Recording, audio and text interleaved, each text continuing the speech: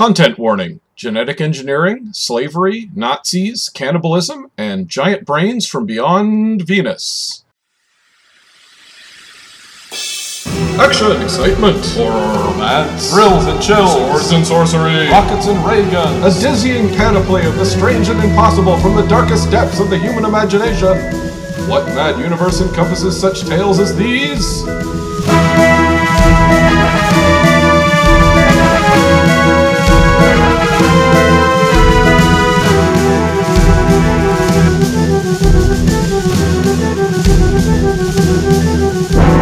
Join us as we bear witness to the sweeping sprawl of all the history that never was and all the futures that could yet be. It's adventure as you like it on What Mad Universe?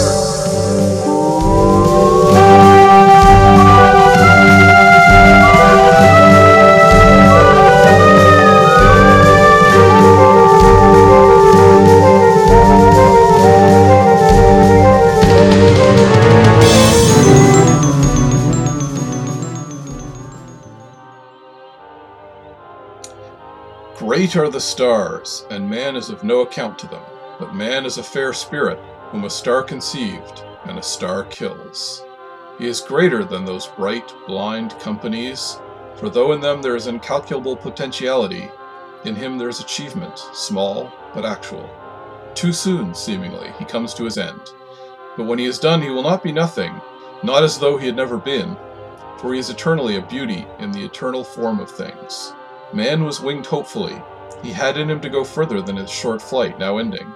He had proposed even that he should become the flower of all things, and that he should learn to be the all-knowing, the all-admiring. Instead, he is to be destroyed. He is only a fledgling, caught in a bushfire. He is very small, very simple, very little capable of insight. His knowledge of the great orb of things is but a fledgling's knowledge. His admiration is a nestling's admiration for the things kindly to his own small nature. He delights only in food and the food-announcing call. The music of the spheres passes over him, through him, and is not heard. Yet it has used him, and now it uses his destruction. Great and terrible and very beautiful is the whole, and for man the best is that the whole should use him. Man himself, at the very least, is music, a brave theme that makes music also of its vast accompaniment, its matrix of storms and stars. Man himself, in his degree, is eternally a beauty in the eternal form of things. It is very good to have been man, and so we may go forward together with laughter in our hearts, and peace, thankful for the past and for our own courage, for we shall make after all a fair conclusion to this brief music that is man. Last and First Men by Olaf Stapledon. Hi, welcome to What Mad Universe. I'm Adam Prosser. With me is Philip Rice. Hello. Hello. Today we're looking at a book that is actually has a bit of an odd place in science fiction, in that it's very it's another one of these books that's pretty influential, but got forgotten pretty quickly. There are people who know of it, and it's remembered in a lot of circles. And in fact, Olaf Stapledon was called the most important British science fiction writer between H.G. Wells and Arthur C. Clarke. And I see it.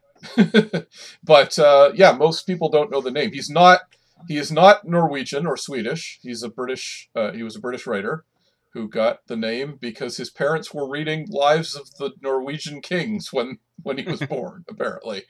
And it was William Olaf Stapleton. That's right, it's William Olaf Stapleton. Yes. Stapledon. I'm going to have to remember that because I keep saying ton. Yeah, William Olaf Stapledon.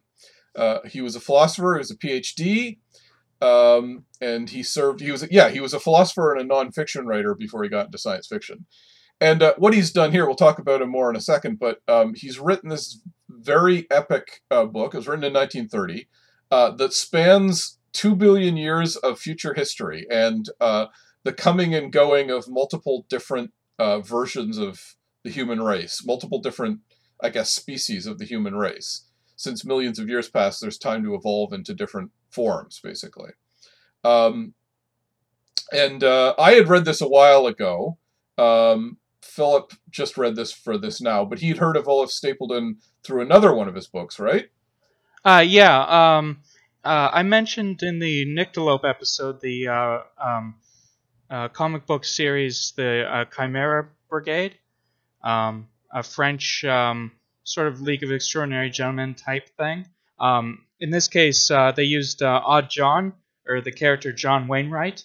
Now, this comes from Stapleton's book, Odd John, which was, the title is Odd John, A Story Between Jest and Earnest, which was published in 1935. It is about a Superman, but not like a superhero type character. Right. John Wainwright is a Homo superior, and this is the first use of the phrase Homo superior. Predates X-Men and, of course, the David Bowie song, "Oh You Pretty Things." John Wainwright is like he has a large head, like a very large head, giant eyes. The book's about a race of mutants who are super intelligent and extremely, superior to humans in every way, and they eventually develop psychic powers and form a colony on a secluded island that eventually gets wiped out by the existing powers, who are terrified of them. Does Odd and, John die? Does he survive? He dies. Hmm. They all sort of die together voluntarily, because they can't. They've sort of joined together in a way and can't live apart anymore.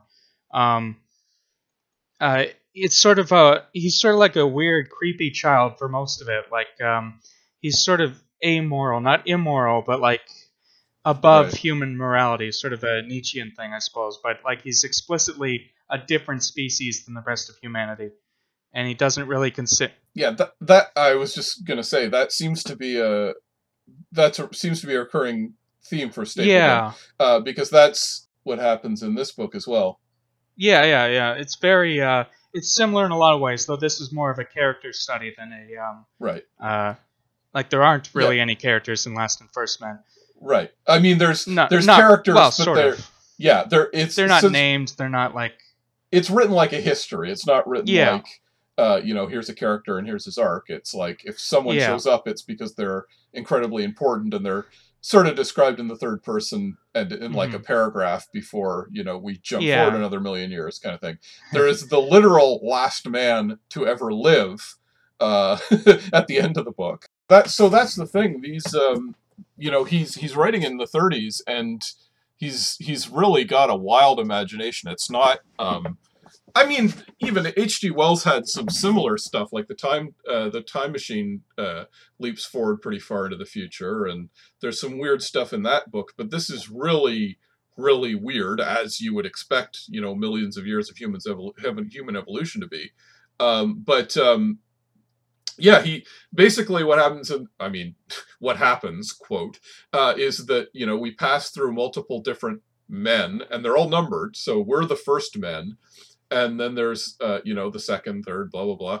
The 18th men are the last men who are contacting us by going back in time and basically telling us... Mentally, yeah. Yeah, telepathically, because they've... Oh, that's another thing that happens in Odd John. They can telepathically go back in time, so... Right. Visit other people. So that, very much a recurring theme. Yeah, in fact, he's interested... You could say they might exist in the same universe. I mean, they don't necessarily, but you could definitely slot them in together. Well, so this is the thing that Stapleton seemed to be really interested in, which was the idea of collective humanity and not exactly anti-individualism, but the idea that you would think of yourself as a collective species rather than an individual, and you'd be looking out for us together. And he was very, very devoted, both in real life and in the book, to anti-nationalism and bringing together humanity under one aegis. He didn't want there to be separate countries. He wanted there to be one world government and one species all working together, which happens a few times in the course of this story, but in bad ways. It doesn't really work properly. And he's very interested in the idea of like the spirit of, in some cases, a nation, or then the spirit of, you know, a race together, collective. And yeah, he seems to see telepathy as kind of this higher thing that we could achieve, and that would be a symbol of like being really advanced, that we were all thinking together as one. Mm-hmm. He Yeah, does the group mind is a recurring thing in both these books. right, and I believe as well in Star Maker is the other book he wrote, which I haven't read, but it goes away from this one. In this one, mankind is confined to the solar system the entire time. They never go out into outer space until the very end. They start sort of desperately saying maybe we'll send out stuff into space so the human race will live on. But in Star Maker, it's about traveling through outer space and going out into space, all the different forms that could take. Apparently, in Star Maker, he posited the idea of a Dyson sphere for the first time. And yeah, I was about to say, the guy who Dyson said it should be called a Stapleton sphere. Yeah, he said he got it out of Olaf Stapledon, which is, if you don't know, that's the idea of a star that is possibly entirely contained, but not necessarily totally entirely contained, by a vast metal or some kind of solid ring, which could then harness all the energy of the star and provide a place for people to walk around on, an inhabitable space. Practically speaking, I don't think you could build something that big, but but just the idea that rather than planets, you would use like a surface that would be tilted at perpendicular angles to the star and absorb a lot more of its energy and be able to use a lot more of its energy than we use on a planet. Yeah, this Last and First Man is also an early. I'm not sure if it's the first, but the use of genetic engineering. Yeah, I don't think it would have been the first, because I mean, Island of Dr. Moreau precedes it by quite a while. Yeah, but that's not genetic engineering though. That's operations. That's true. That's true. Well, RUR also precedes it, and that's essentially genetic engineering. But yeah, you're right. I guess, but they sort of weave them like it's with part machines and things. Yeah, it's part of a process. Well, they do talk about how they framed it in terms of chemistry in RUR, how it was you're using the chemical processes of biology to create this new man and to create a substance. But yeah, you're right. It is closer to what we would recognize as genetic engineering in this story, as opposed to RUR, where it's more chemical. Yeah, so I said, not necessarily the first, but definitely a very early and probably influential take on it in science fiction. Yeah, you can see the evolution coming from those different takes. With Moreau, it was surgery, which is a little bit over the top now to imagine you could do it with surgery. But yeah, it's that whole basic idea of, okay, what if you could reshape genetics and biology? But yeah, but let's recap some of this stuff.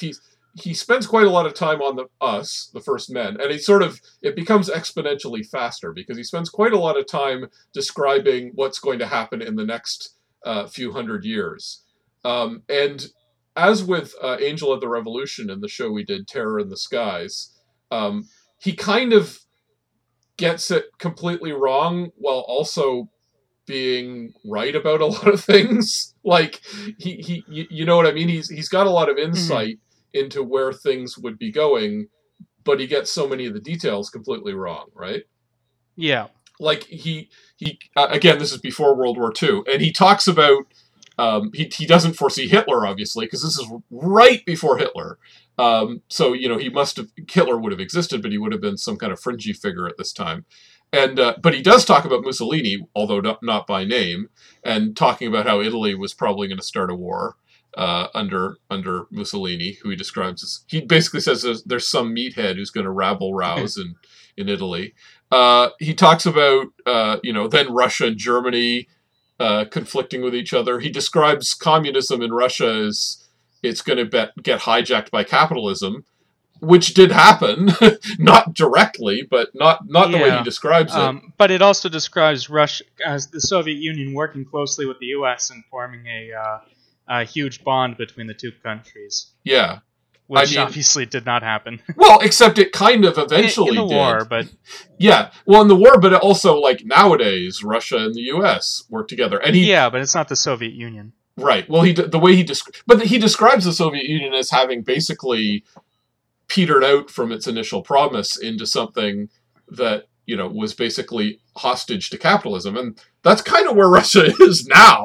It got there through a completely different chain of events, but effectively, that's what happened. And he talks about Europe getting wiped out through wars. Again, he kind of anticipating World War II, but then Europe is completely off the map, and America and China become the world powers. Which has happened eventually. Yeah, exactly. That's again, it didn't get there the same way, but effectively, that's how it turned out. This has a war between England and France that ends up wiping out Europe as a power. Yeah, he's got a series of, it's in some ways it's negative book, like a depressing book. It's a series of apocalypses and species and not reaching their potential and then dying out, but it's always sort of a fluke. Like, it's never quite their own natural failures caught up with them. It was always like in the early going, he talks about England and France. They would have the British character is thoughtful and the French character is thoughtful and so on. And when they wiped each other out, the German character, which was more romantic and less intellectual, took over and blah, blah, blah. And then the American character, he's got some sick burns on the U.S. character in this. Yeah, he obviously had some issues with the United States at the time. He kind of likes them, but he also has some really harsh criticism of them, basically. Yeah. About Hitler. Hitler is alluded to in Odd John as well. Takes place in the final bit of the book takes place in 1933, but most of it's about John's childhood. And at one point, he goes to Germany and he talks about how it seems fine, but there's darkness brewing underneath. And he was talking about because he's a wonderkind and can peer into how things function even before he becomes psychic. And he's sort of predicting nationalism being becoming a popular thing, that people are yearning for something to latch onto and scapegoat and so forth.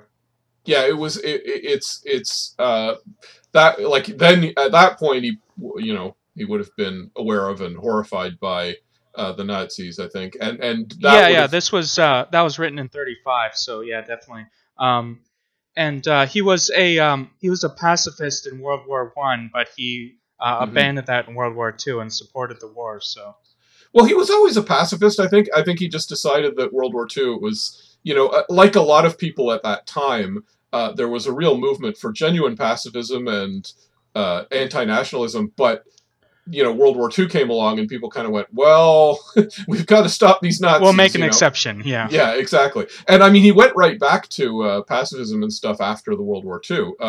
He was actually, as we've commented here, he was apparently very getting active in the anti-apartheid movement. And he participated in, I don't have the name of it here, but a big international gathering that was supposed to be, again, cosmopolitan, anti-nationalist, and was seen by the FBI as a communist propaganda.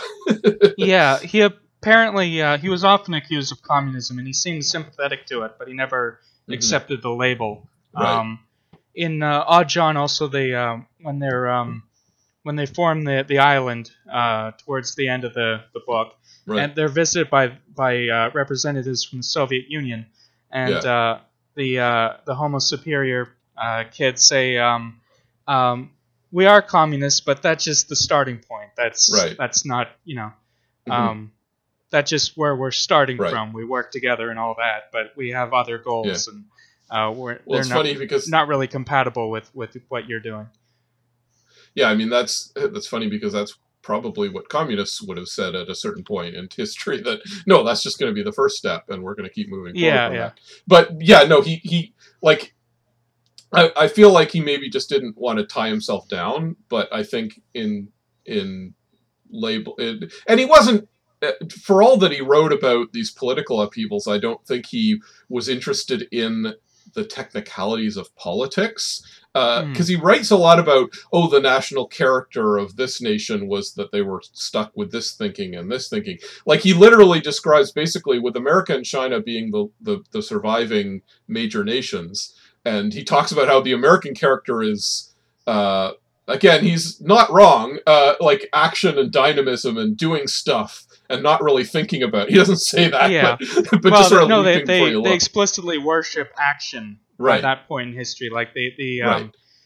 their god is like the energy, as in Mhm. doing things. Right. And it's kind of religion and science, you seeing them mashing together in a way that didn't exactly happen, but there's some truth to it, of just like using Yeah, religion and as a also means to an end. puritanical at the same time. Right, using religion as a means to an end, whereas China became much more sort of, in his view, kind of louche and sensualist, but also, let's think everything through a million times before we do anything.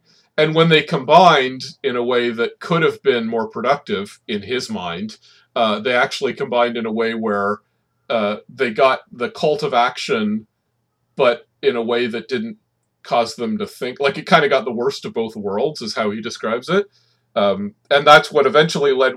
And this is the other thing that he predicted, because it ends with resource depletion. That's what brings down the first, world government of the first men, is that they run out of coal, which is what everything's powered on. Yeah, there's also a bit where sort of the closest thing it comes to characters, really, like having dialogue and stuff, is an American representative and a Chinese representative meeting to discuss peace and an eventual world government combining the two nations. And they're met with they run into a woman who's like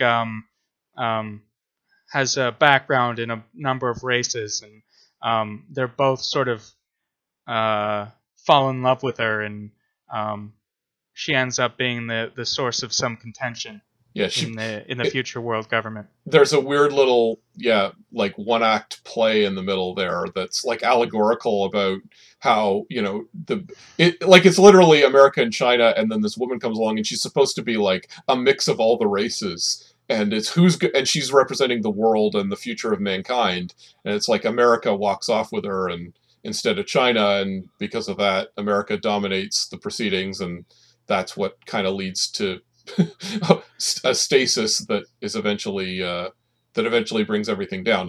There's also an interesting thing with the Chinese representative holds that in his pocket and tries to out the American, the now leader of the world, with the information that he was unfaithful to his wife, but the American spins it as, yes, I violated my own personal morality, but I did it because she represented the world, and it was like a higher purpose sort of thing, and that's a great excuse. I love it. Yeah. If anything, I was damaging myself by harming my own morals. Yeah. And then that apparently becomes a standard practice in the religiousness of the future, where you have your wife and you also have your girlfriend. Right. And it's to show it's to be like the president, basically, the world president.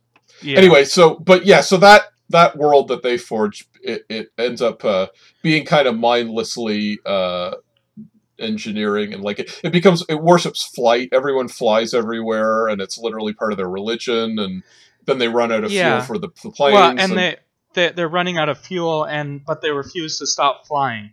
Right. Yeah. Because if they did, it would be insulting to God. So Gord help us, their God. Gord help us. Right. Gord help us. Which comes from there was in the, I believe, way back in the war between England and France. Yeah, the British guy goes, God help us. And they're developing nuclear weapons, and they just use it once and then erase knowledge or erase all the research they did, so it can never be used again. Right. Which I wish that happened, but Yeah.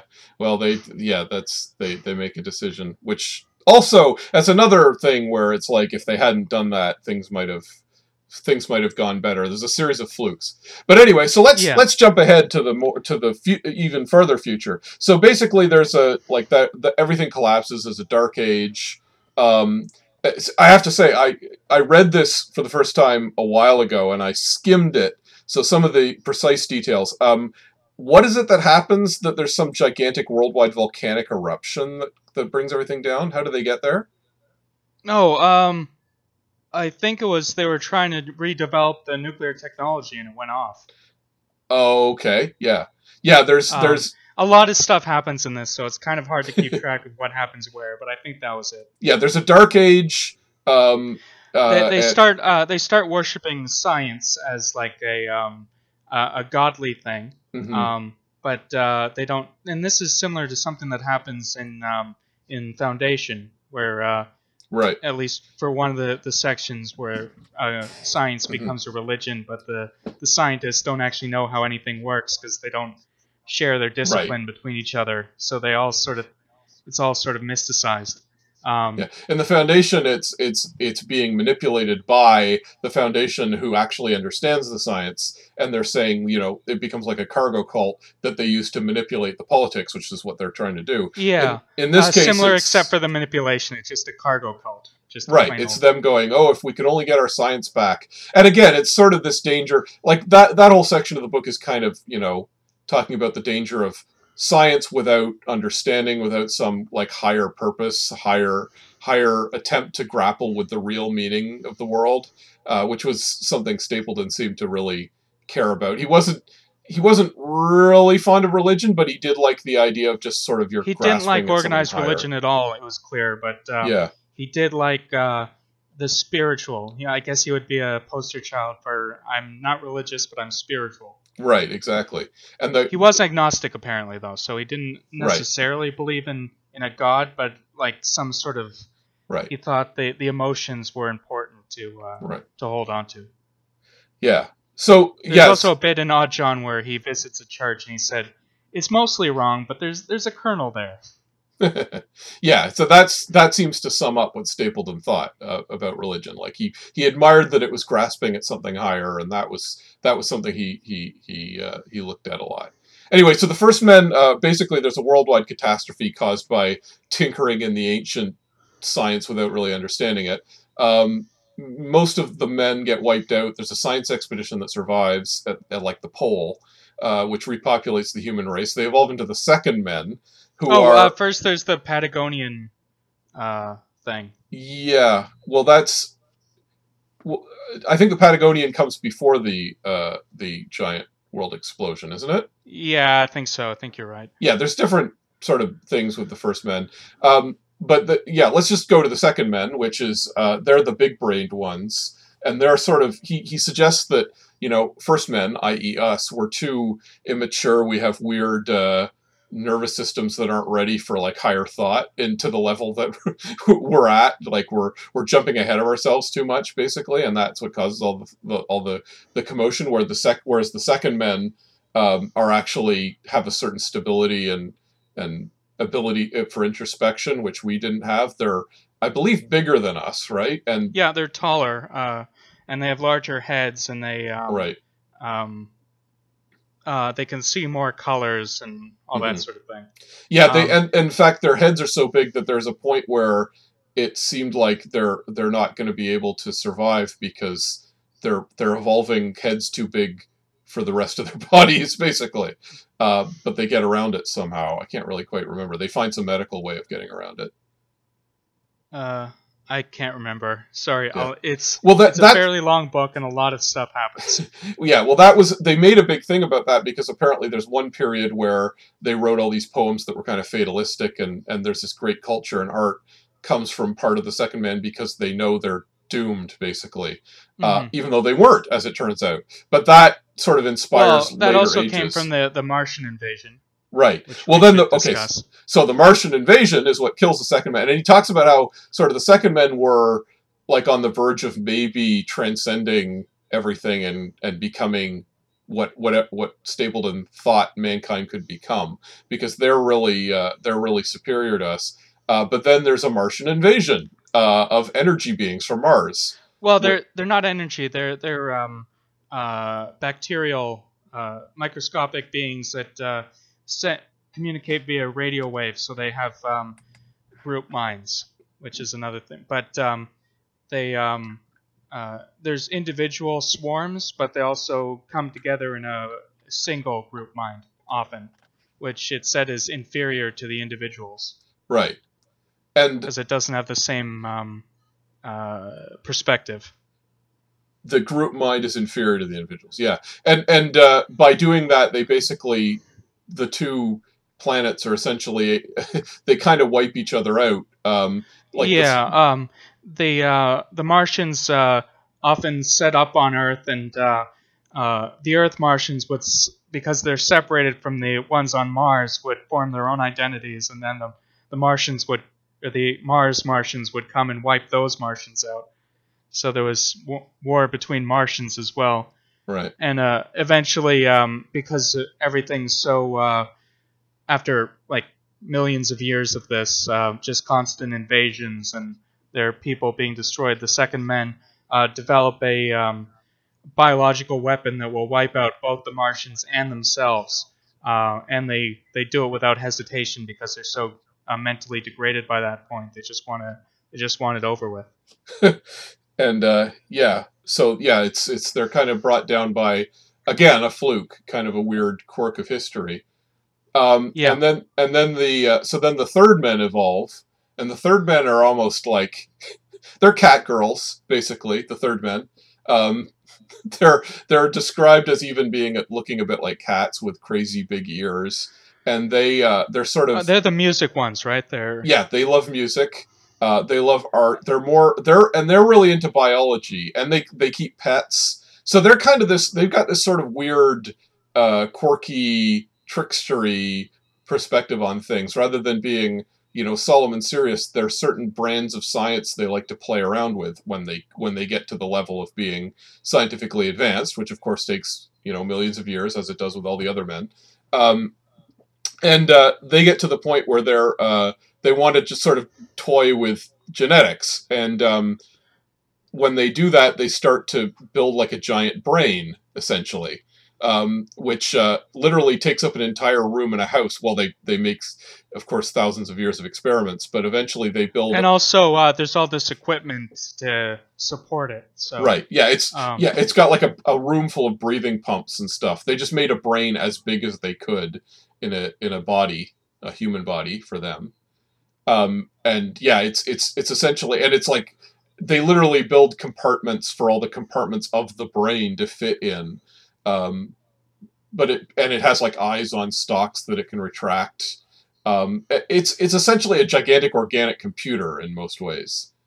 And it's unfortunately, because they're so pleased with this creation, which they've made effectively immortal as well.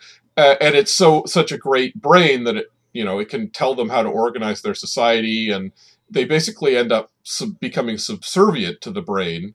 And the brain, which is the Fourth Men, builds more of itself, and the brain basically, they're conquered by giant brains. Yeah, they eventually create a race of based on the Third Men, but without individual. Without the ability to say no, basically, so they're a slave race. Yeah, they turn around and turn on their creators and genetically engineer them down to being their hands and eyes and hands to do all the, and the brains are very. And they also wipe out most other animals on Earth as well. Right. Yeah, they're very cold and cruel, and they don't have any. It's the classic thing of giant brain having no compassion and no emotion. It just wants to. It's sort of interesting because they become they're so obsessed with learning things, but they eventually realize they're not content with, because they've reached the point where they can't really. Yeah, they understand they're missing something, basically. Yeah, like they're smart enough to realize that, oh shoot, all that emotion crap that we thought was so useless that we got rid of, but we're limited by it. And I think the implication is that there's sort of, again, there's that not necessarily spiritual, but like philosophical longing for higher purposes, basically. They genetically engineer the Fifth Men Right. to be like a perfected version of humanity. Which I like. I like that because it's these evil brains doing this to go like, okay, well, how can we experience, this great intellect while, how we need to experience all these different ideas. We need to, again, to go back to walking around and having arms and legs and heads, because that, creates this context in which the brain can strive in the way that we want it to, and we're going to do this to be, evil intellects. But then they end up creating this like spiritually enlightened, awesome super race, which then turns around and it wipes them out, right? Like it. Yeah, it's sort of yada yada yada. At that point, it's the first time in the book it starts doing that, which eventually it starts doing a lot when it skips over more time. Right. Which I like because it keeps it from being repetitive. Because it's obvious that the same things are happening over and over again, but it doesn't dwell on that. Yeah. But I do like that. Make you repeat the story. It just says, yeah, you know what happened. They rebelled against their leaders and then supplanted them, and yeah. Yeah, exactly. And it was, he's at that point, he's starting to make the point of like, hey, it's almost like humanity keeps repeating its mistakes over and over again. Although in this case, it's a good thing, because the Fifth Men are one, he sort of identifies the Second Men, the Fifth Men, one or two of the others as being like particularly promising for, they could have really, transcended humanity. It's the Fifth Men who start peering into the past, right? They start doing that. Yeah, and they have telepathy as well. Like the brains. Based on the the Fourth Men, the living brains put biology from the Martians in them, so that's how the telepathy works. Right, and that's they have some Martian DNA, I guess.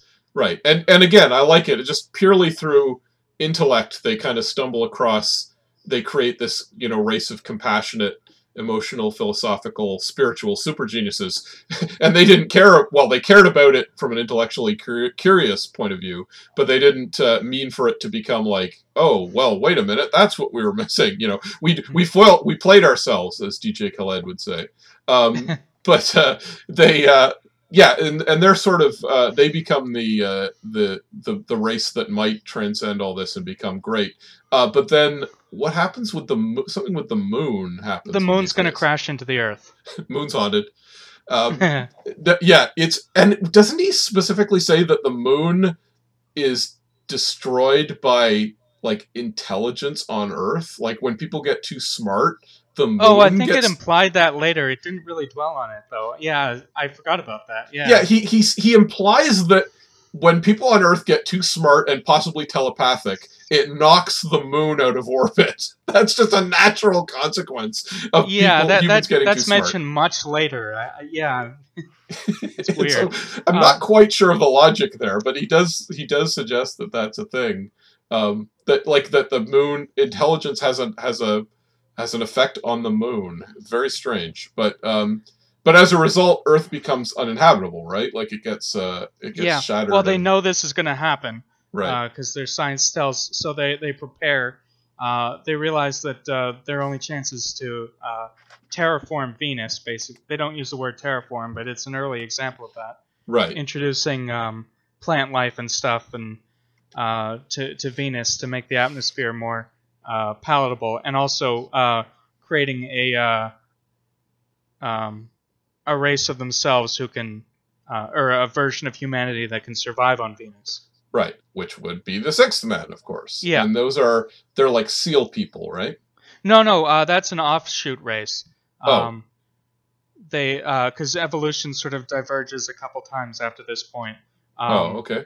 Yeah, there's the Six Men are smaller, but they're sort of they're designed for life on Venus, and some of them eventually evolve into Seal Men by going back into the water, and but the Seal Men get wiped out by the land dwellers. Right. Then the Six Men are obsessed with the idea of flying, so they develop the Seventh Men. as Right. winged creatures. Right. Did they genetically engineer the seventh man? Is Yeah, that how it goes? yeah. Okay. Yeah. There's Yeah. another couple rises and falls of civilization, and they eventually achieve a world government, and that happens a lot, like we've mentioned. Yes. Yeah. Um, That seems to be the thing that Stapleton thought would be at least the first step of mankind evolving to a certain point. yeah. So they come together to, we really want to fly, so we're gonna just make a version of us that can fly. It's Right. like creating their own personas or something. Uh, And they do. Well, that is yep. pretty cool. I'd take it. I wouldn't say no. But then the point of the seventh men, if I recall correctly, is that they're kind of, because they fly, it's like they don't want to do anything. They don't strive for anything else because, hey, Well, we can they sort fly. of We're do. so cool. They have to live on land for certain amounts of time, because they have to farm and do all that stuff to keep the species alive. But they hate it. Like they're made for flying, and flying brings them joy and Hmm. a certain level of not quite detachment, but sort of connection with what happens. So they accept tragedy and just embrace it as beautiful. Right. But when they're on the ground, they hate everything. Yeah. Right.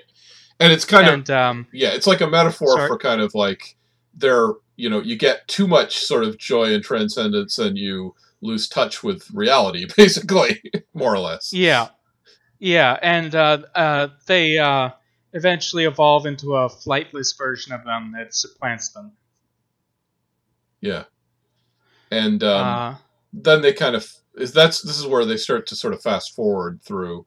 yeah, the eighth men, the next are described as long-headed. I can't remember much about them, but Venus is going to become uninhabitable because the sun is expanded. Right.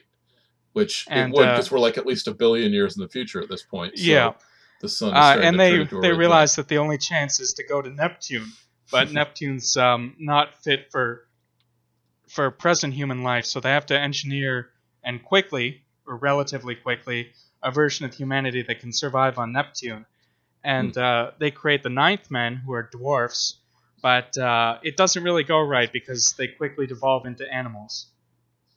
Hmm. And the entire planet Neptune is swarmed with descendants of humans, but they evolve into like a vast uh, ecosystem of different animals. Yeah. And that's interesting because a lot of science fiction writers see evolution as like a straight line, like a ladder you climb, Right. but it's just a matter of fitting into your environment. So it's not like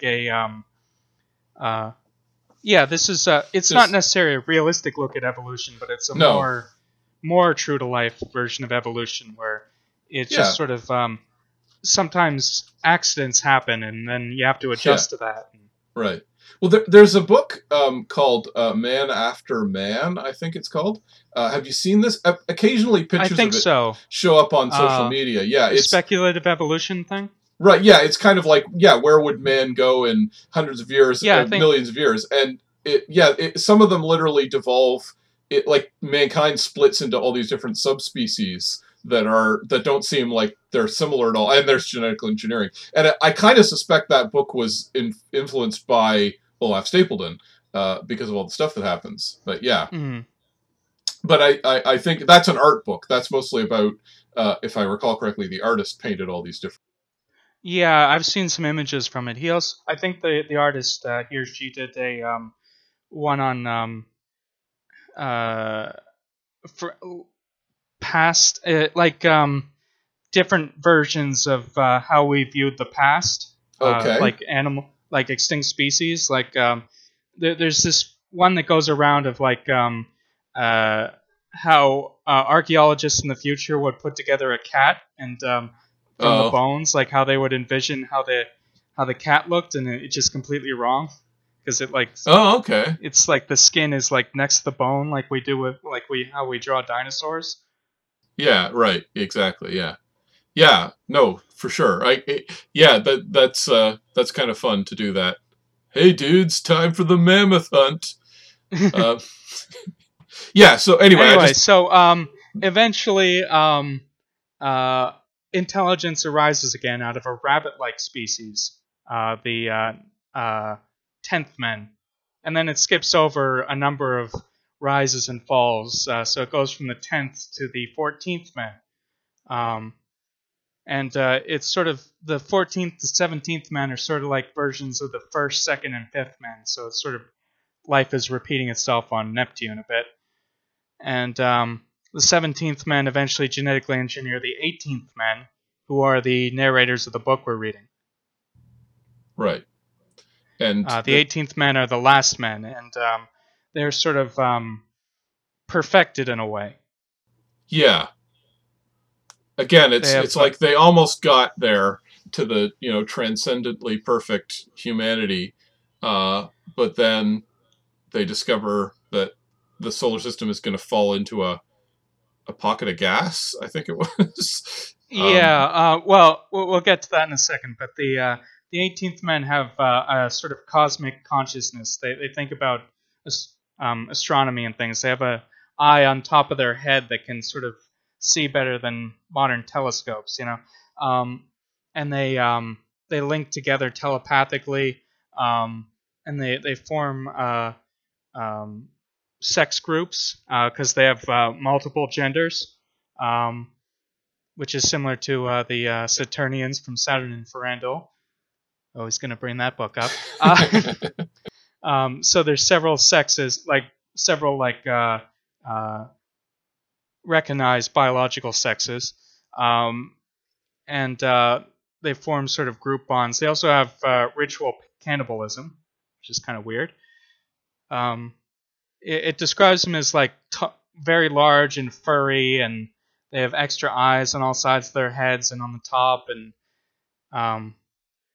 it said they would look extremely grotesque to modern humans, but there'd be something recognizably human about them. And but yeah, they discover that they're doomed basically due to a cosmic event, and that's the reason they're reaching back in time to sort of to tell us. Although I don't know if they literally say, "Oh, let's change history." They say they can't. They realize that there are certain points in history that are affected by either them reaching out into the past or possibly some other consciousness reaching into the past.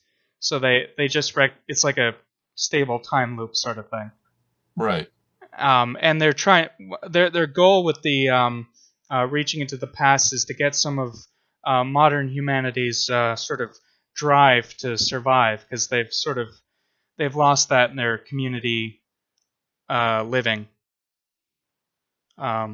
They want to get some of the sort of individualistic, we want to thrive and stuff, because they have to complete their task of sending out microscopic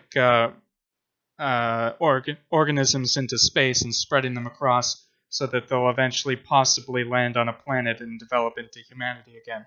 Right. Yeah, they're trying to find a way to keep to panspermia, as it's called, send out biology out into space. So they might not technically be the last men. There's a chance. There's sort of a glimmering of hope that they'll be able to keep their species, or at least their genetic matter, alive, and it'll evolve into something else.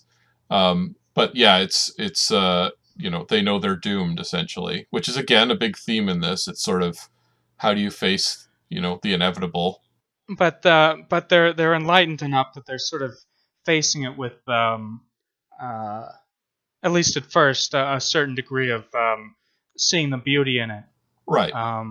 But eventually, once the sun starts, all the everything's heating up and they're going crazy. They lose their telepathic links, and there's only a few sort of sane people left by the last communication. Yeah, the final chapter is literally like because they're effectively immortal, but when they realized they were sort of doomed, they stopped having kids. So there was literally one last one who had been born, who's literally the last man ever, and he's sort of the wisest of them all. And again, it's sort of like we were almost, he's sort of the epitome of what mankind could have been, and he gives these sort of words of comfort to everyone, which is the final words of the book, which I read at the beginning, because the last and first men.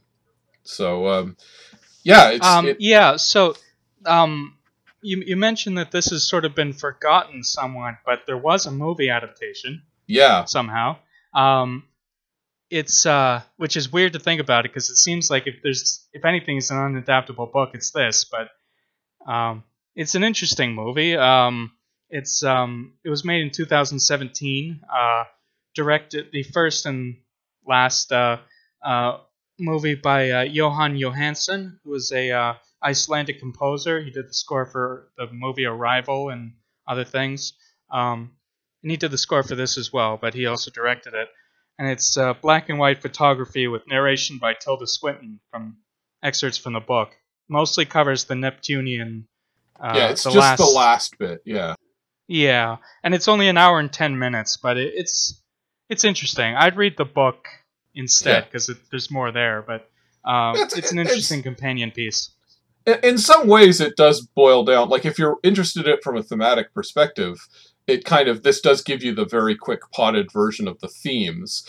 It just doesn't have all the cool sci-fi world building of the book, basically. Yeah.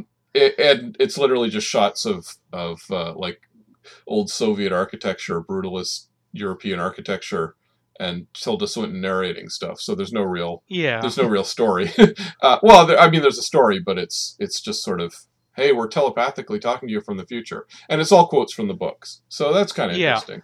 And it's mostly black and white with some weird color stuff. It's hard to describe. You occasionally get a green blip that's trying to reach you from the future. I found it. Yeah, it's an interesting book. Like I say, that really, I heard about this because of an interview with Alan Moore, who had mentioned that, there's these books that are falling out of print that aren't as well known anymore, that I kind of cherish because they're the endangered species of books. And he mentioned O.F. Stapledon as the one that had all these cool ideas. And so I checked it out, and it's pretty neat. It's definitely back in print though, so it's readily available now. Yeah, again, there you go. I mean, it seems pretty seminal. Like I can see, and he was well known at the time. He was pretty popular. This book did pretty well. He was correspondence with Virginia Woolf, H.G. Wells. And C.S. Lewis's Cosmic Trilogy was apparently written partly in response to Last and First Men and Star Maker, because C.S. Lewis was apparently C.S. Lewis admired him, but really thought his morality was weird, or at least the book's morality was weird. Because he seemed to. Yeah, that's understandable. That's C.S. Lewis for you. Yeah, because it is literally like, well, we transcend and God doesn't factor into it, and it's all about mankind becoming completely different. And he was probably a little more fixated on the idea of the human soul being eternal and not changing that much ultimately. And that we have. I've only read the first of the Cosmic Trilogy, but this is better. Yeah. Well, there's stuff about the Cosmic Trilogy I do like, and of course it's much more human. It's got more personality and more character to it, as it were. This is more intellectual and Lewis, there's stuff I like about Lewis. I know he's kind of a jerk about a lot of stuff, both in his writing and in reality. I used to like Narnia when I was a kid, but I don't know. Of course. Lewis isn't for me. Well, yeah, he's very reactionary in many ways and stuff like that. But you can see him responding, like some of the stuff in the Cosmic Trilogy, like he talks about a race of moon men who are pure intellect. Although, again, that's framed as bad in this book, so it's not really a response in that sense.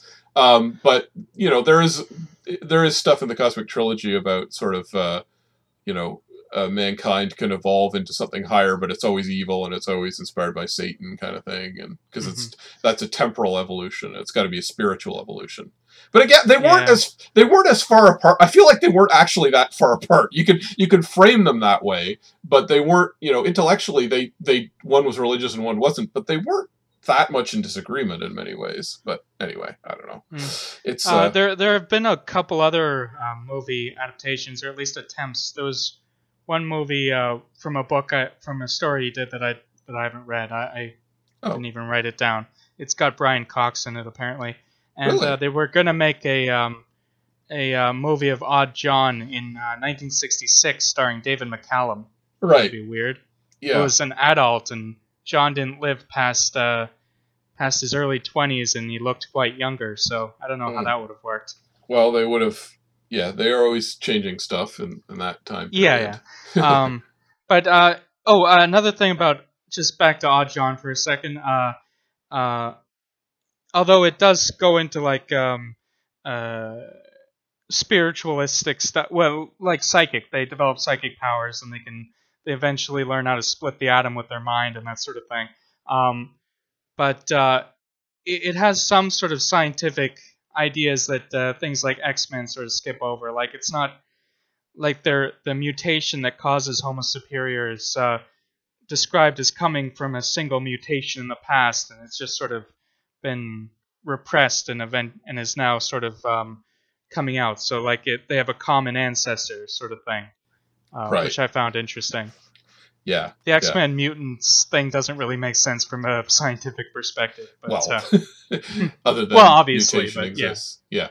Yeah. But yeah, that was clearly there. As we've said when we did Gladiator, it was, I think, our 5th show, which we talked about how it had obviously had a big impact on Superman and superheroes, and you can find these stories where you're like, oh yeah, that was obviously something they'd read before, Stan Lee did something, and this is one of these. It's clearly an influence on Marvel. There's Comics also a book so called from the 50s, I believe, called Children of the Atom. So yeah. X-Men had a lot of Yeah. forerunners. Well, that was, I mean, people were hanging on the idea of, well, we'll evolve into something more powerful. That was actually becoming a big thing. I mean, quite a bit before X-Men, and as we can see in this story, this is 1930s. But it's interesting how a lot of the iconography, like phrases like Children of the Atom and Homo superior and stuff, were directly taken from earlier books. Right, yeah. Yep. Well, again, Marvel Comics, they tended to put that out there thinking, oh, no one will read these again for another, they'll read it in 2 weeks, so they'll throw it in the garbage, and nobody will remember it until people started remembering it. So some of it's built that way. Well, we've come to the end of human history. On behalf of Adam Prosser, the gigantic house-sized brain, and Philip Rice, the Neptunian super rabbit, we bid you farewell. Thanks as always to Alex Ross, the nth level telepathic intelligence, and Jack Furyk, founder of the Empire of Music, for the theme song. If you enjoy the show, you might want to join the truly evolved specimens of humanity who donate to our Patreons. It helps us afford the hosting and recording costs, and patrons are able to listen to the show early and get a bunch of other stuff like comics and illustrations. Just look under Philip Rice or Adam Prosser at patreon.com, or go to Never Sleeps Network /series/what-mad-universe for the links. You can also get this podcast via iTunes, Spotify, Stitcher, or your podcaster of choice, as well as on YouTube via Phil's channel. And if you enjoy it, please leave a review. It would help us quite a lot, and it would also help us if you'd spread the word about What Mad Universe. Tell your friends or link to us on social media. Philip's on Twitter as SpearHafok with an F _, and I'm Prankster36. The show itself is WMU Podcast. We'll see you in another 2 billion years, or 2 weeks, whichever comes first.